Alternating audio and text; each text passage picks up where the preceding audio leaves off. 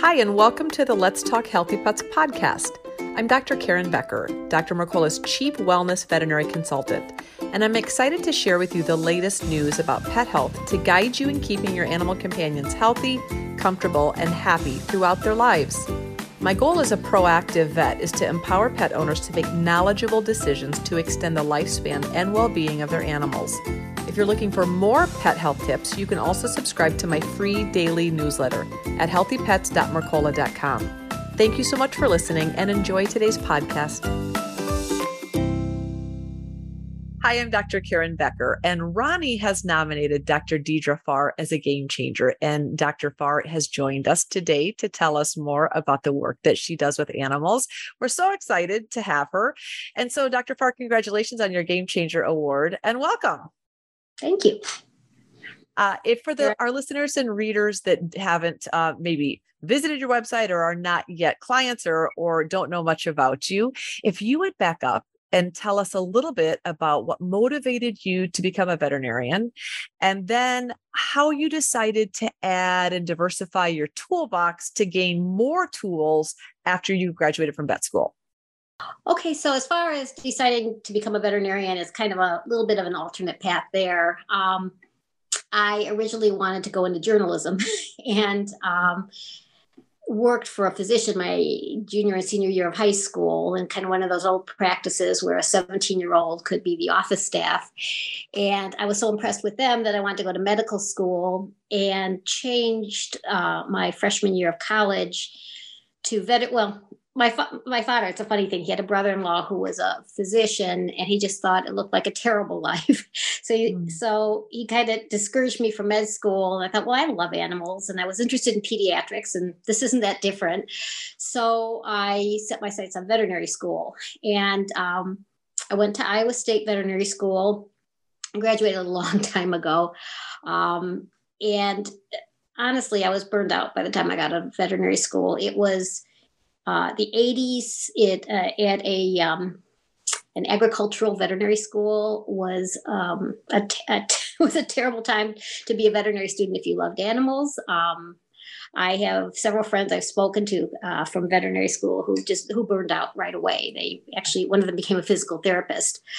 But I opened way prematurely a small animal practice, and I owned it for 13 years. And I learned a lot, but I was pretty much over it at the end of 13 years. And I was fortunate enough to sell the practice.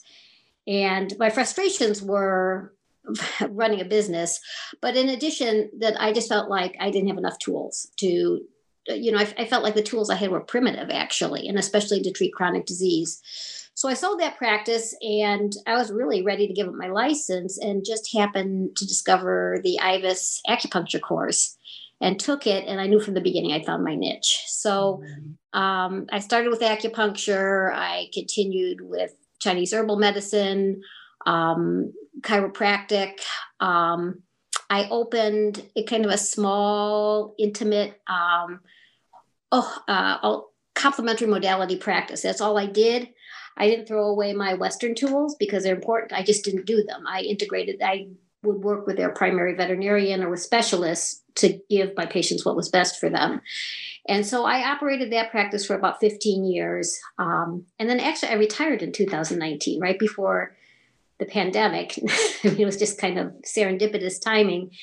But I couldn't give it up altogether. And I had the opportunity to spend one afternoon a week at a colleague's practice where I did the same modalities.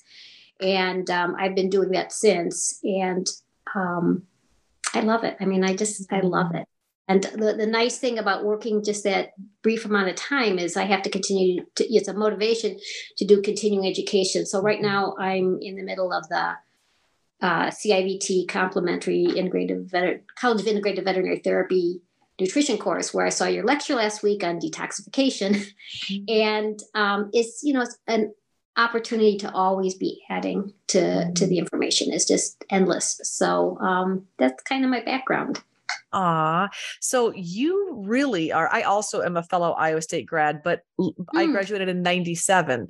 And even then, I get the whole agricultural college. I get everything that you have described. You had a much harder road in that you went to, as a female, you went to a male dominated professional school much earlier than I did, and then graduated just as I felt, not necessarily equipped to deal with any lifestyle chronic degenerative disease process whatsoever.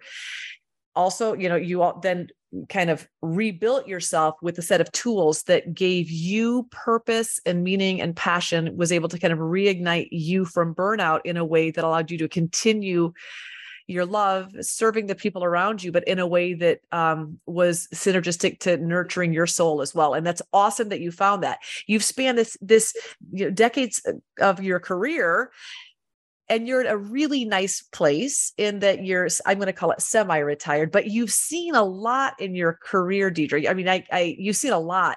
Would you say, from your vantage point now, that that your conventional colleagues are more open to referring to you for some of your modalities that they don't practice? How do you feel that the relationship barometer is with your conventional professional colleagues? Because you have spanned the distance from when people were like, oh my gosh, you're a witch doctor, to now you have board certified specialists referring to you. What are you feeling about that evolution in our profession? Well, first of all, I took that IVAS course in 2002, 2003 and started practicing right away. Since I did started with acupuncture, then moved into other complementary modalities, I was very careful not to step on my colleagues' toes. So if they needed lab work, I sent them back to their primary veterinarian. I consulted with their primary veterinarian, so that we were working as a team rather than against each other. I was always very careful. Sometimes you're a new convert to something and you start trashing the old thing. And I just said, I bring one point of view and they bring another, and everybody's doing the best they can. Yes. So I developed a really good working relationship with my colleagues.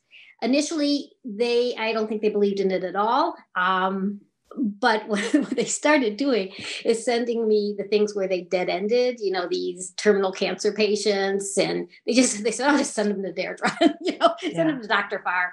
And the thing is, I could do something with them. Yes. I had something I could offer them that couldn't be offered through what they did. Yeah. So eventually, first of all, there have been a number of practitioners who didn't believe in this at first and are now taking complementary medicine courses. And I don't take total credit, but I think because I tried very hard not to alienate people, and they saw their patients back. I didn't take away their patients. They saw it back and they saw the improvements.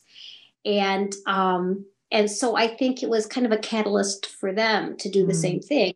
See that it's not an either or proposition. It's just, I just tell people it's just other tools. Get as many tools as you can. It's beautiful. It's beautiful. And really you've made it a central goal to work, as you said, to kind of build a team of healthcare practitioners, all working in your individual lanes with what your passion is, working together to help stimulate a functional healing response in all your patients. But that means that you are also then quietly role modeling what you're doing to your other colleagues that say, oh my gosh, the patient isn't dead yet. Oh my gosh, they're getting better. And you don't actually have to say anything at that point. The patient does all of the explaining, which is wonderful. Yeah. What do you love most about the work that you do? Well, the thing I love most is doing this kind of medicine. I learned what I didn't learn as a Western medicine practitioner, that this holistic approach. And by holistic, I don't, first of all, you're not taking the body apart and saying, oh, like these are the lungs and this is the digestive tract. It's you're looking at the whole patient, and not only physically, but honestly, emotionally and spiritually. It's you see all that. And I always want to know what's going on at home with my clients, because it has so much to do with what I'm seeing with my patient. And I would say, like, dogs in particular, they're just emotional sponges. and then I'm also, what I love most is I'm a team.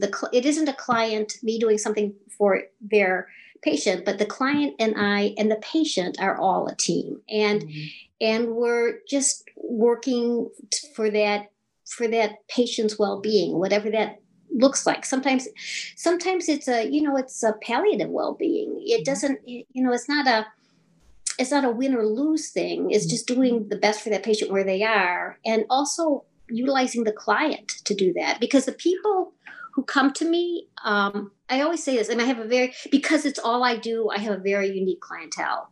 These are people who already know their pet well, who are already well read. They go to the internet, but they don't, they always check it with me, what they've seen on the internet, but they're already on board. They want to do the best for their pet, and they're coming to me for that. So I just love that kind of team approach. And also I see my patients totally differently than I used to. I don't know how to explain it, but they're just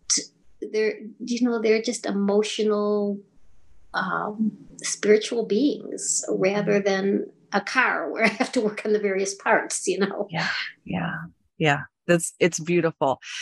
You are still in practice, which is beautiful. And I would assume probably that you'll see some patients like me, we'll see patients forever until we physically can't anymore, because it's in our souls to want to do what we can to help the animals around us. If you could tell the world one thing, or let the world know one thing about what you've learned so far, or your observations thus far in life, Dr. Farr, what would it be?